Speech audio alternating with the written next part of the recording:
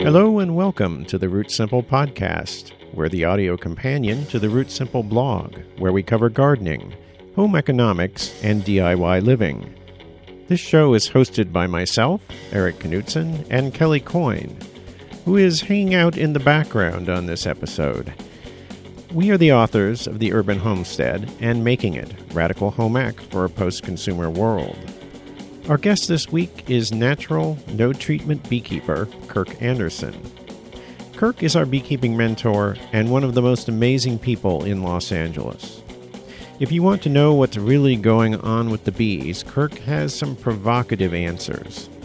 Speaking of provocative, I left a few choice words in our conversation, so if you're a sensitive type, consider yourself warned. Now, here's my conversation with Kirk Anderson. So, welcome, Kirk, to the Root Simple Podcast. Sure, pal. Great to have you on. About time we did that. So, let's do it. All right. So, I thought we'd start with, how did you get started in beekeeping? I remember this great story you told. Oh, man, I have a friend named Stu Gelb who lives in Denver, Colorado now. Stuart Gelb and Mary Gelb. They had just moved to Salt Lake City from the Wheeler Ranch commune down by San Francisco. I think the guy that owned the commune, the land, tried to will that property to Jesus. Was there a movie about that place? Or there could have been. Yeah. Anyway, the city didn't think Jesus was entitled to owning it. So they got mad and everyone had to move. So they moved to Salt Lake City, and Stu was in the carpenter apprenticeship program for the union there, and that's where I met him. And we were one January day participating in some herb usage, and we were hungry. Not pollinated by bees, right? No. Yeah, the kind is the, yeah. Yeah, so he said he got out some honey. So, that was Stu's idea for munchies. Mine was more like corn chips, but he had some honey, and he said, they want $18 for a 60-pound can of honey. And I said, that's outrageous. We should get some bees. So I had a chemically induced epiphany, and I went and ordered some bees from Montgomery Ward. Wow. That's how I got started. Right out of the catalog. I didn't know shinola about bees. And then what happened? So you get the bees out of the catalog. Well, then the bees are coming, right? I said, well, maybe I should know what I'm doing a little bit. Mm-hmm. So this is pre-internet. So I went down to the Dewey Decimal System at the library and looked up bees. And I got the ABCXYZ of beekeeping. And when I got that book, I realized I'd have to be a PhD to be able to keep bees. It was about 1,000 pages thick, and I was overwhelmed. So Walter T. Kelly used to have a book, I think they still do, called How to Sell Honey and How to Keep Bees and Sell Honey, 120 pages. So I got a pair of scissors and I cut all the pages out that I didn't understand. And there's about 40 pages left, and that's all I needed. That's what I used. Put the rest in my smoker. And so where'd you put the bees at that point? My first package of bees I got from Montgomery Ward, they were called Midnights. Midnight bees from the York Bee Company in upstate New York. They were black, they were a hybrid, and they were guaranteed to be nice and not mean. So they were the nicest, prettiest, most beautiful bees I've ever had. And they weren't worth a crap if you wanted honey or anything. But they were nice. They just didn't nice, make honey. Right. So, and friendly, and I could go up there with no bee suit, and they were really good. And then they croaked that winter because they didn't really have what they needed to get through. So after I had them about 2 weeks, I caught a swarm of bees at Sears on a camper truck rearview mirror when I was taking my Mary tiller in to get fixed. And then within a month, I had three hives. They had reproduced that from that one swarm. Well, I caught a couple swarms, and it's hard to have one beehive, you know that. Right. And then you have two, and then you have three, and people call you and say, I got bees over here and bees over there. And then the next summer I bought 100 beehives from a lady in Gunnison, Utah that Her and her husband used to keep bees. She had 100 beehives in her backyard that had been there for 50 years. They'd been there so long the nails were sticking out of the corners of the hives. Wow. And they made their own foundation and their own hives. And the boxes were, the frames were 20 inches wide and 30 inches long.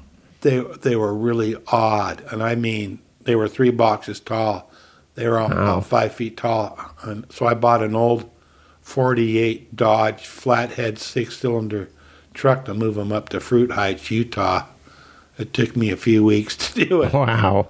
But I went from 3 to 100 in no time. And what was that like, going from 3 to 100? What was It was having like 100? Armageddon, man. It was like Watergate. It just exploded. So you're in business as a beekeeper at that point. Yeah, plus I was a single dad then and had 3 kids. And I moved them up there in the cherry orchards because Fruit Heights, Utah used to be all just, apricots, mainly cherries. Well, it was really good. They had a big water system up there. Every house up there had drinking water, but they all had a pressurized irrigation system that come up to their house.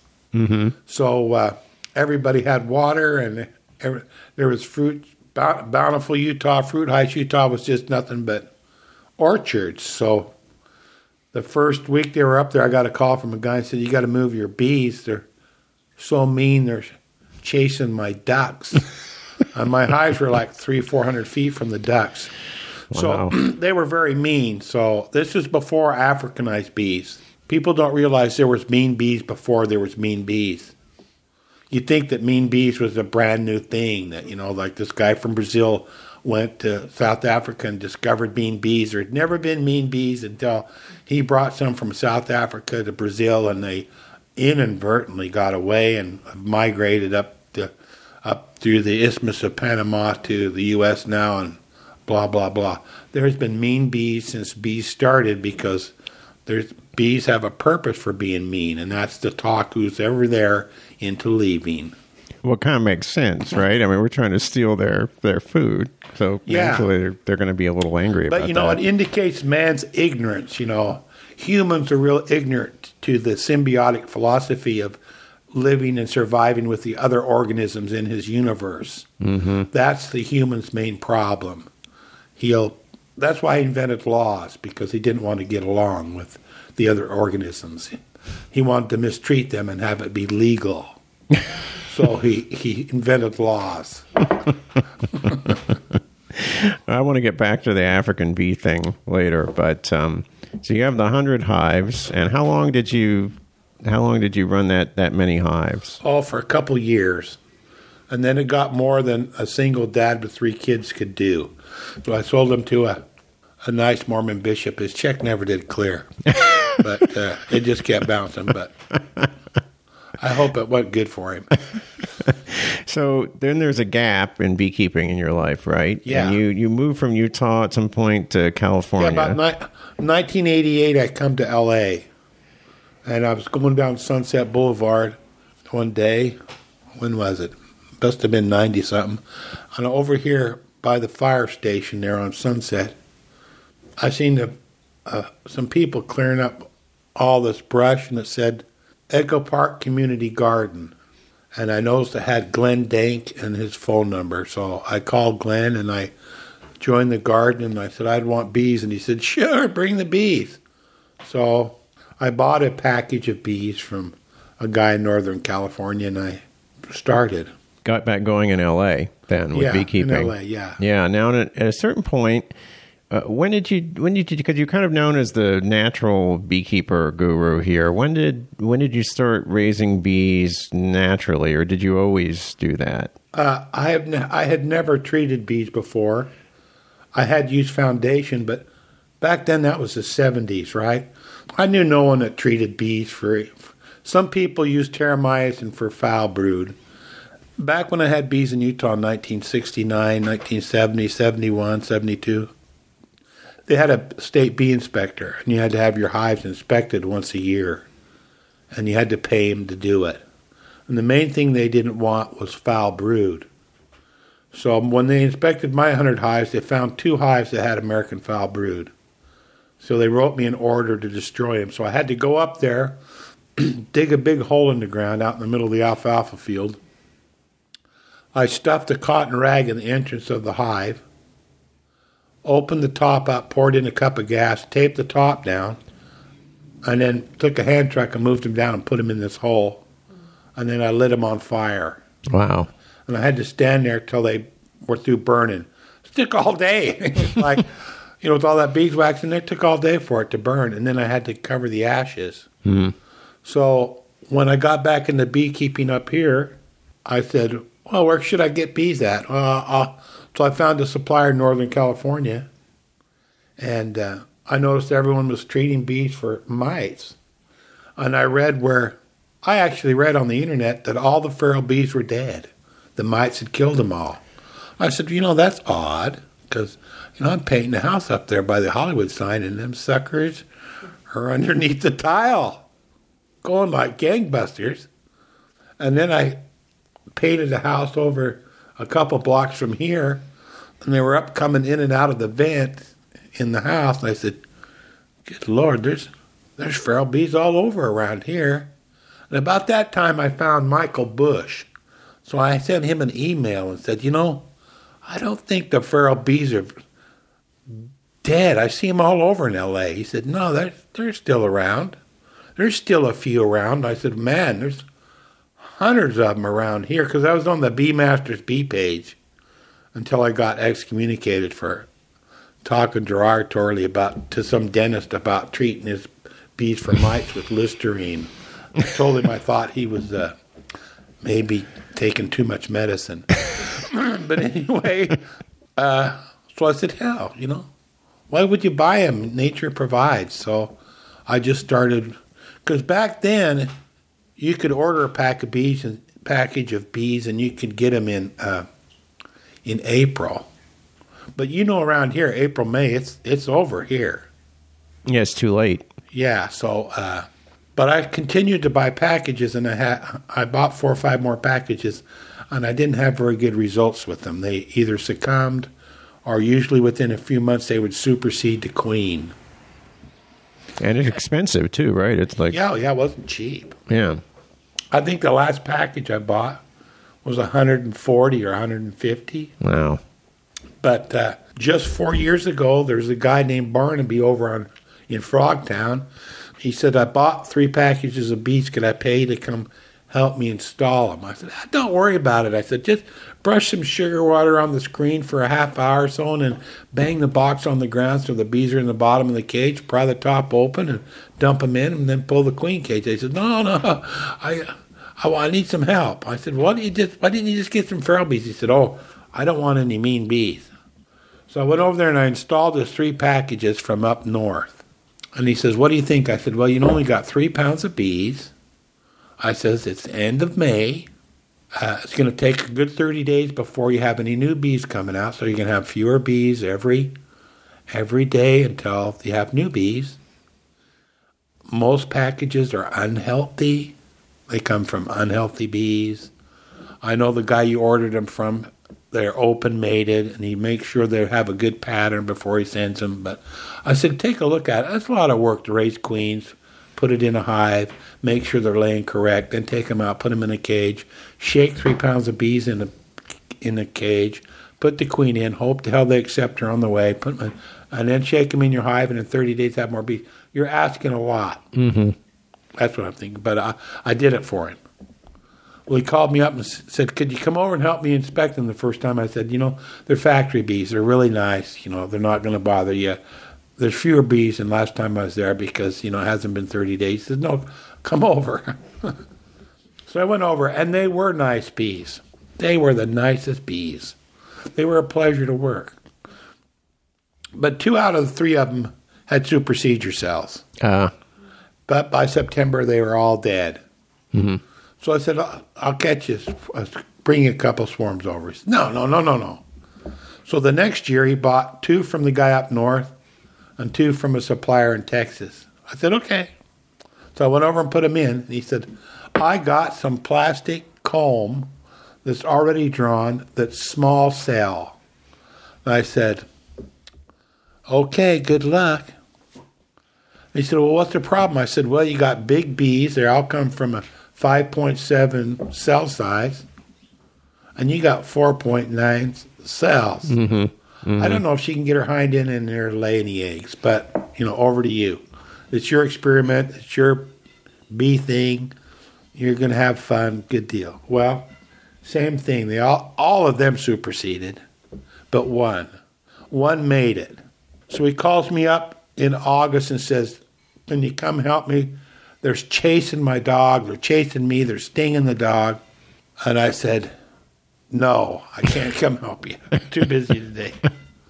So anyway, I went about a week later, and he hadn't added any boxes. They were in one box, and they were really crowded. So I split them up, opened up the brood nest.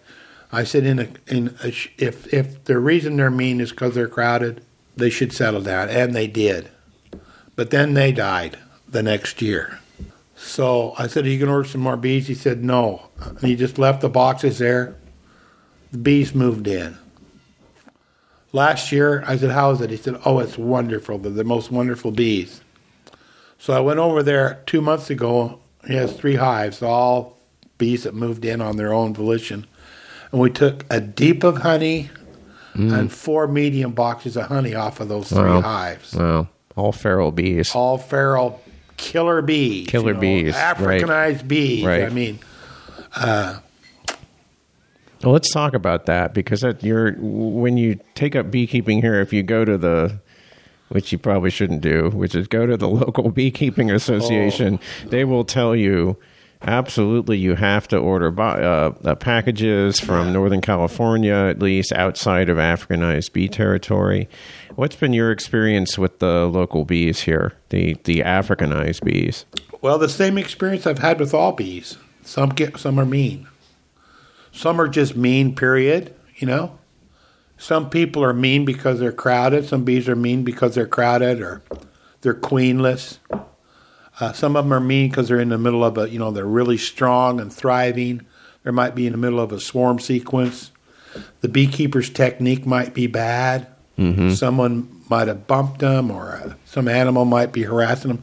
There's a myriad of things. It's like saying, how come humans are mean? We're not all mean. Probably all of us once or twice in our life might know 1 or 2 people that are just mean all the time. But we might meet people that under certain circumstances can get quite ornery, but not all the time. We even might be predisposed to a little anger ourselves once in a while, like when we hear that Republican guy that's in charge up there now in the Senate. He might make you mad once in a while. But so you have to kind of take it as it goes. Africanized bees now is been redefined. It isn't just bees from South Africa. It's any bee that's mean. Right. That's like saying any young black guy from the age of 16 to 32 is a suspicious person. That's what that's saying, because you can't really tell by looking at them if they're Africanized unless you really know what you're doing, and you probably have a microscope. Yeah, do a DNA test. That's what I've heard. Probably, yeah. Tell the difference. Yeah, so like naturally, it's harder to keep bees in a urban environment because there's more people per square mile than out in the out where you originally kept bees. Out where you used to have bees out on the farmland which is totally contaminated anymore. But you can go to YouTube and say and search how to requeen a mean hive, and there's a guy in there from Ohio, and he's standing next to a hive that's probably 4, 5, or 6 boxes high, and he said, "Boy, these guys are mean." And he shows you how to put a queen excluder in between each box, and then come back a week later and go through each box and find the box that's got eggs in it. That's where the queen is, so you take that away. But if you've ever tried to requeen a mean hive, it's virtually impossible. When I've ever dealt with it, I've done Michael Bush's idea of divide and conquer. That's where you split the hive. And, that's where, say, it's 3 boxes high. You just get 2 more bottom boards, 2 more top boards, and you take one box 100 feet that way and another box 100 feet that way, put a top on bottom on each one of them, and then come back in a few days, and then you can inspect each box because you've divided up the number of bees. Now, if you do that, 2 of those boxes will be queenless. Mm-hmm. And if they've got an egg in there or a 1 or 2 day old larva, they will have started making a queen cell. But I've found that I've got bees, but, and then it depends on your philosophy and what your plan is on being a beekeeper. If you are in an urban environment and you want to have bees and you want to look at your beehive every week, that's pretty good. You can probably do things in such a way and give them enough room and do your technique late in the day where you're not going to have trouble. But usually if your bees come at you when you're in the yard, they're probably going to be pretty hard to inspect. Well, so what are the other things you should do as an urban beekeeper that might be different than someone with a big farm? Well, you should do what John Wayne said. John Wayne said, life's hard, but it's harder when you're a dumbass. So you probably should have a mentor. You should probably work your bees late in the day. So if you have an issue with them getting pissed off, nighttime comes and then everything settles down. You should make sure that your bees have more than enough room to expand into so they don't get crowded, because that'll help you prevent the swarming. Val, a girl I've been mentoring for 3 or 4 years, she gets those 6-foot-high bamboo fences that are sewn together with wire. They're 6 by 8. She's got bees in Studio City, and she just wraps it around the hive like a cone, and they go up 6 feet and leave, and no person is ever by the entrance. You should have good smoke and take the time to smoke them and wait a while, smoke them again, wait a while, smoke them again, wait a while, till, and make sure you're not doing anything else. You should probably tell your neighbors you're going to be working your bees, and tell them that them and their dogs should be, in the house in case. Just common sense or good manners. Like, I think last year, KABC called me up and said we had an incident in North Hollywood. Some guy chopped a tree down, cut a tree down. There was a beehive in it. The bees were very angry. They killed the neighbor's dog. He had to run. The fire department come and foam the tree. He had to call an exterminator to come cut the tree up, bag up the bees. We got a guy that we got to come interview you.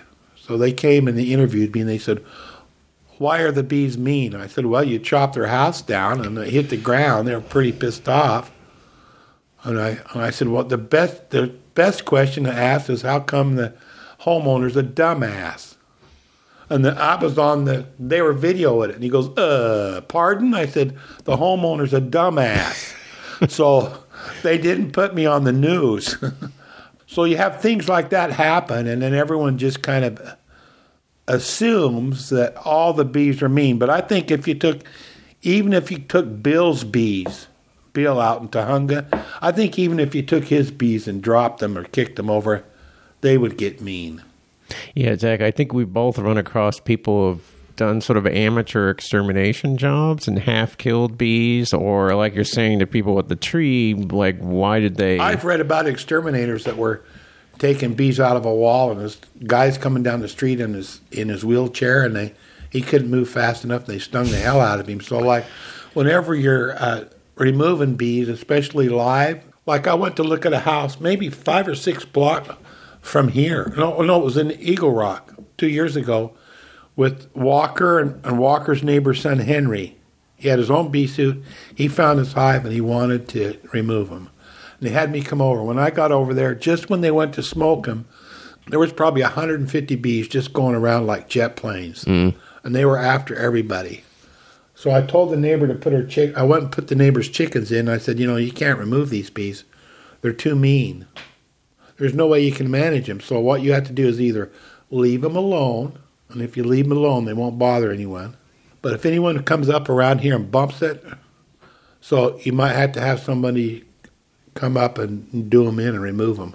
I don't know what they did, but so there has been times where I haven't done them because it wasn't safe. But you've done a lot of bee removals, right? Oh, are there any particularly memorable well, I bee remember my removals first trap out was on a chimney in Rose Park. Maybe you should explain what a trap out is. Not everyone knows. Okay, trap what that out is you got bees in a void. So you make a wire cone. I used to use what's called a one-way bee escape.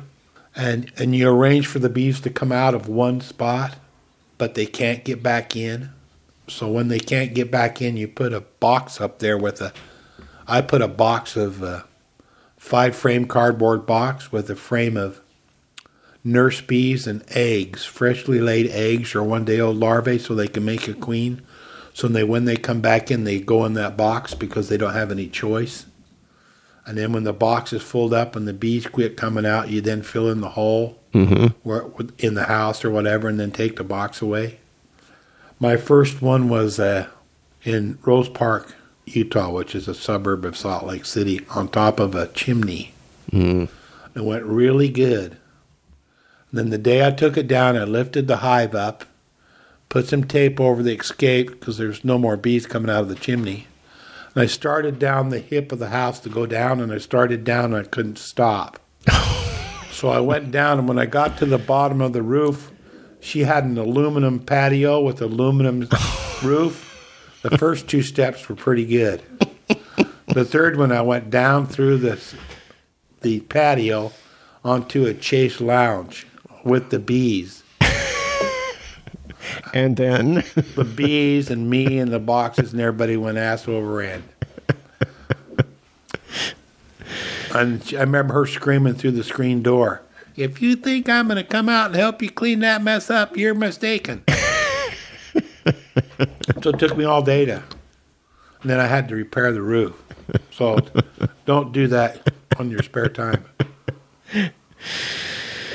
I want to go back and ask you about something that people listening to this might be interested in, which is the issue of foundation. You've mentioned it a couple of times. We should probably explain what that is and why you don't use it. Well, foundation is made out of beeswax. It's run through a press to print the size of cell on it. You can probably get just about any size cell you want on there. Most beekeepers just get foundation, and it's printed to be about 5.7 millimeters. But now you can get small cell, which is 4.9, and you can probably get 5.1. And the theory is that if you put that in your hive, the bees will make more honey because they won't have to spend their energy making comb. And then it'll be nice and straight. So there's a few things about it that I don't like. Most of the wax that is sold or used to make foundation is rendered from old combs. Most of the beekeepers in the U.S. nowadays treat their hives with chemicals. Beeswax is like a fat, so it likes to absorb things. I don't know what the word is for that, but they put all them pest strips in there like Apistan and all that shit, and it's absorbed into the wax. Say they have them combs for 4 or 5 or 6 or 7 or 8 or 9 or 10 years. Some beekeepers put them Apistan strips in 3 or 4 times a year. That wax is contaminated, so their hives are contaminated. They then take that wax and make foundation out of it. You then buy it and put it in your hive. Now you have a hive that's contaminated with, for simpler terms, is contaminated with shit or bad chemicals, right? So now you're a new beekeeper or an old beekeeper. You're starting off with new foundation. You're handling that foundation. You're exposing your bees to it. The other thing is if you've ever had natural cell, which means you use a starter strip or a top bar that just give the bees this place to start, and they festoon and they make their own wax, you'll notice they make all kinds of different size cells. Now around here, you can look in the brood nest. The cell size is around 4.7 to 4.9. But then you have drone cells that are bigger, honey cells that are bigger. But what that means is the bees, the worker bees, decides what size cell they want. Now, how would a human know more about what is the most optimum size cell to make than a bee? Well, because the human thinks he's top of the food chain. He thinks that he knows more about bees than the bees, even though man has been here for a nanosecond compared to the time the bee has been here. So I like the bees to make their own wax, their own size cells, on their own determinism on what they need. That's the other reason. Plus, it's clean because I don't treat the hive. So now they've got clean wax, clean combs. They have the cell size that they decided on, which is optimum for them. So now all they need is clean food and clean water, and they're going to be healthy. Mm-hmm. Now, not all bees are healthy. Not all humans are healthy. So I don't want to be a paramedic for insects. Right.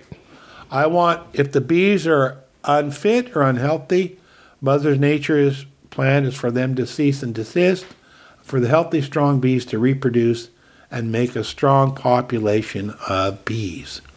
So the commercial bee industry has violated all of the rules of nature. They artificially inseminate bees.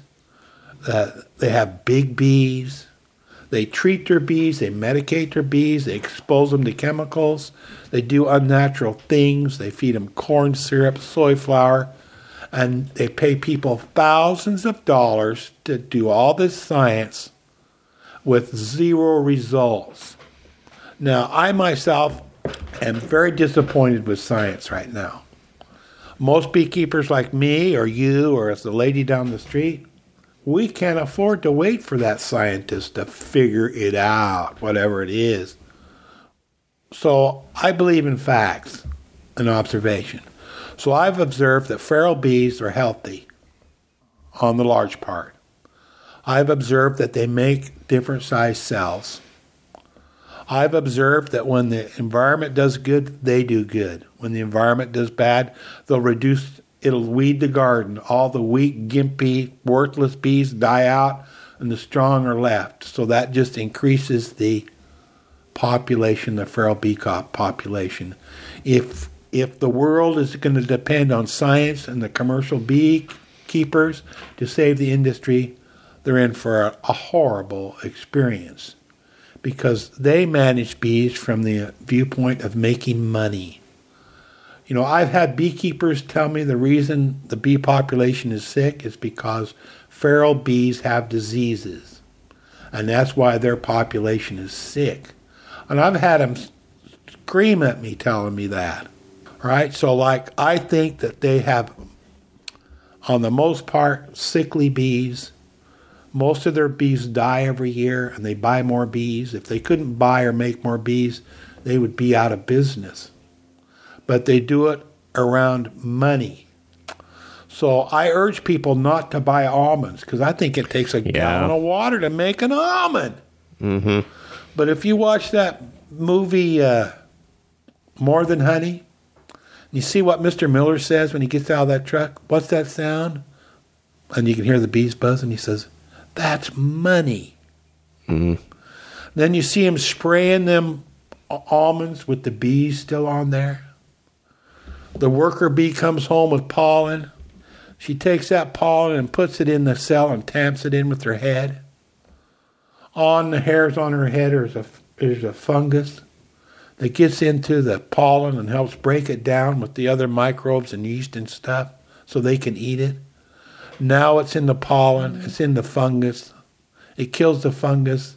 They can't process the pollen. They got food now they can't eat. But all that, because I'm not a scientist, all that shit they spray on the almonds, where's it go? It goes in the tree, it goes on the almonds, it goes on the ground, it's in the water, it's in the river. All those nitrates are in the water, in the river. The salmon can't even smell where their home is anymore. No salmon. So it is so much bigger than bees. It isn't funny. But Mr. Miller says it's money. I suggest everyone watch that movie. But they should do it on a Friday night so they can recover the next day, because you can see how some of these people treat bees. Mm-hmm. It makes you wonder how they would treat people. Mm-hmm. Well, I made the mistake, I got to say this, of going to the state beekeeping convention this year because it was in Valencia. Oh, yeah. I thought, well, I'll go. It's local to see what it's like. And it's just what you're saying. It wasn't about bees. It was more about how do we grow more almonds. Yeah, and how do we get cheaper diesel? Exactly. We need cheaper diesel. The diesel prices are killing me. Yep. What you see in there is a bunch of gray-haired white guys complaining about diesel. Okay, now the backyard beekeeper don't fit that model. They're not old white guys that want cheap diesel. Most of the people, or a lot of the people around LA that helped getting started in beekeeper, 80% of them are women. The high percentage of them have graduated from college. Most of them want to understand bees and how to live with them. Their bees are stationary. They don't move them all over. I think most of the commercial beekeepers are unhappy because of how they do things and why they have to do them and the purpose they're doing them for. But it's obvious there's not enough water for all them almonds. But Mother Nature didn't plan on all them almonds being in one spot. Mother Nature's plan was almonds were in lots of spots. It's the same with beekeepers. I think instead of 100 or 200 people owning all the bees, all the people should have a hive or two, or belong to a cooperative that has a hive or two. Because believe me, those guys are going to do things that make them money. Now, Les Crowder came last year and did a queen rearing thing with me and Walker over in Frogtown, and he said he's seen a truck of bees that were brought into California, and they made them take them out because there was some fire ants on the pallets, and they won't let you bring them in. They took them out, and they unloaded them and just left them. And he said he went up and opened some of them hives. Some of them had 8 and 9 apistan strips in them. Wow. Or pest strips of some kind. Right. He said they were so contaminated, the wax moths wouldn't go in there. Wow. Right? So, like, I'd like to know how they dispose of their strips after they use them. Do they just put them in the garbage and then they go in the landfill? Yeah, and it's not even just that, because at the convention, it was about, these series of treatments that you have to do, because the apistan doesn't work anymore, right? Unless you use all this other stuff. Well, Mother Nature's pretty smart. She likes all her creatures to survive. So when they started treating bees with, acrylic acid, apistan, all those chemicals, what they did is they killed every weak, worthless mite on the planet. Right. They made super mites. All they got left now is those indestructible, toughest mites in the world. So I say to people, some people get pissed off at me, and I say, you need to have bees that have a symbiotic relationship with everything in their hive. With the mites, the beetles, the hive beetles, the yeast, everything. Because they said, will that work? I said, sure, it'll work. There's examples of it working. I said, look at Northern Ireland. The Northern Irish people hated the English, blew them up. The English come over there and shot them. And they killed each other back and forth. And it didn't even resolve till they formed some kind of symbiotic relationship. They give those Irishmen a couple houses in commons, and they start in the House of Commons, they start talking, and it all started to resolve. It's not perfect, but they're not blowing each other up anymore. They turned in their guns. They've done a lot of things, but what they needed to do is they formed a symbiotic relationship, or in simpler terms, I think you can say, they got in communication with each other. As much as they hated each other, they found something about each other they could like and they could agree on, and that's what changed everything.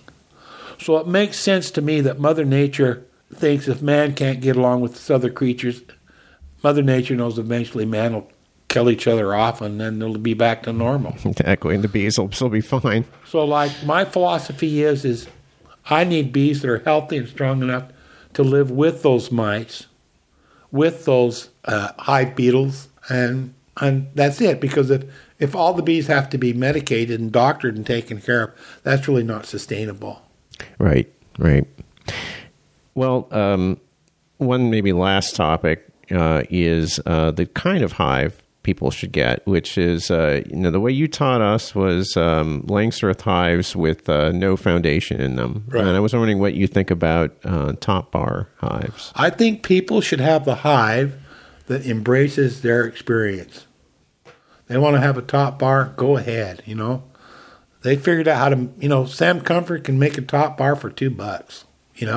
Les Crowder goes to Jamaica 6 months a year. They make top bars out of just little pieces of stick and canvas. And the bees propolize everything over there. Because those people don't have any money. Right. They might have a chainsaw. One of them will go cut down a palm tree or something, and they cut up all the parts.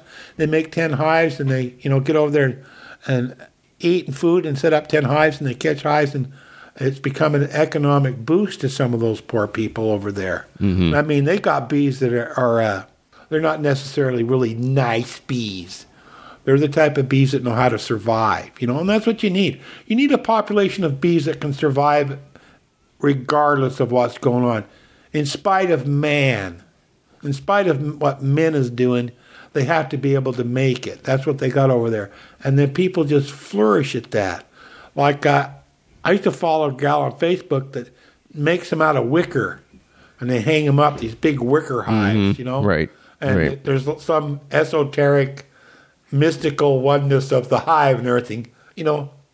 I think that's fantastic. If they want to do that, that embraces their purpose and goal. That's what it's all about. Life actually should be about being happy. My old friend John Topper said, you should always have it your way. Do it your way, and you'll be happy. So whenever he built anything, he did it his way. Mm-hmm. And if your way's a top bar, if your way's a skep hive, I've given people logs before. I've had bees in 5-gallon olive oil cans. If that works for you, hell, go ahead. You gave us bees in a shop vac. Yeah, people can go to YouTube and go, search shop vac hive and watch me and you cut those bees out of that shop vac that I got from Calabasas. So the important thing is if you want to have a hive, you get one and you're responsible about it. You want to make bread, make it, man. If you want to grind your own wheat and use whatever the yeast is in the air, go ahead. If you want to have fruit trees, plant them, right? Because believe me, the way water's going, the way Monsanto's patenting all the seeds, the day's going to be coming where, it's all going to be about food and water. Mm-hmm. It ain't going to be about drugs. It ain't going to be about this or that. It's going to be about food and water, and you better know what you're doing. There we go. So if people want to see you on YouTube, you're on YouTube with a lot of actually really cool. I think it's under Kirk O'Beal. Russell made a lot of right. Cool instructional videos of you capturing a swarm and then some other things too. Crush and strain. That's right. There's 5 or 6 there. They can. I'm on Facebook under Kirk Henderson. So they can find me on there. I don't go there much anymore, but people can. Maybe on the podcast you can put my email address if anyone wants to email me. But if you want to keep bees, and that's been your dream, I'm more than glad to help you any way I can. Anybody. Cool. Kelly's here in the background. Any last question for Kirk? Well, all right. Well, Kirk, thank you for being on the Root Simple podcast. Yeah. Power to the people. Right on. That was Kirk Anderson. You can reach Kirk via his email, kirk_Anderson@earthlink.net. You can also watch the YouTube videos he did with Russell Bates by searching for Backwards Beekeepers TV in YouTube. We'll have links in the show notes. To leave a question for the Root Simple podcast, call us at area code 213-537-2591 or send us an email at rootsimple@gmail.com. We are Root Simple on Twitter. If you like the podcast, please leave a comment for us in the iTunes Store. We're also available on Stitcher. And you can support the Root Simple podcast by buying a copy of one of our books through the Amazon links on our website. Our theme music is by Dr. Frankenstein. Thank you for listening.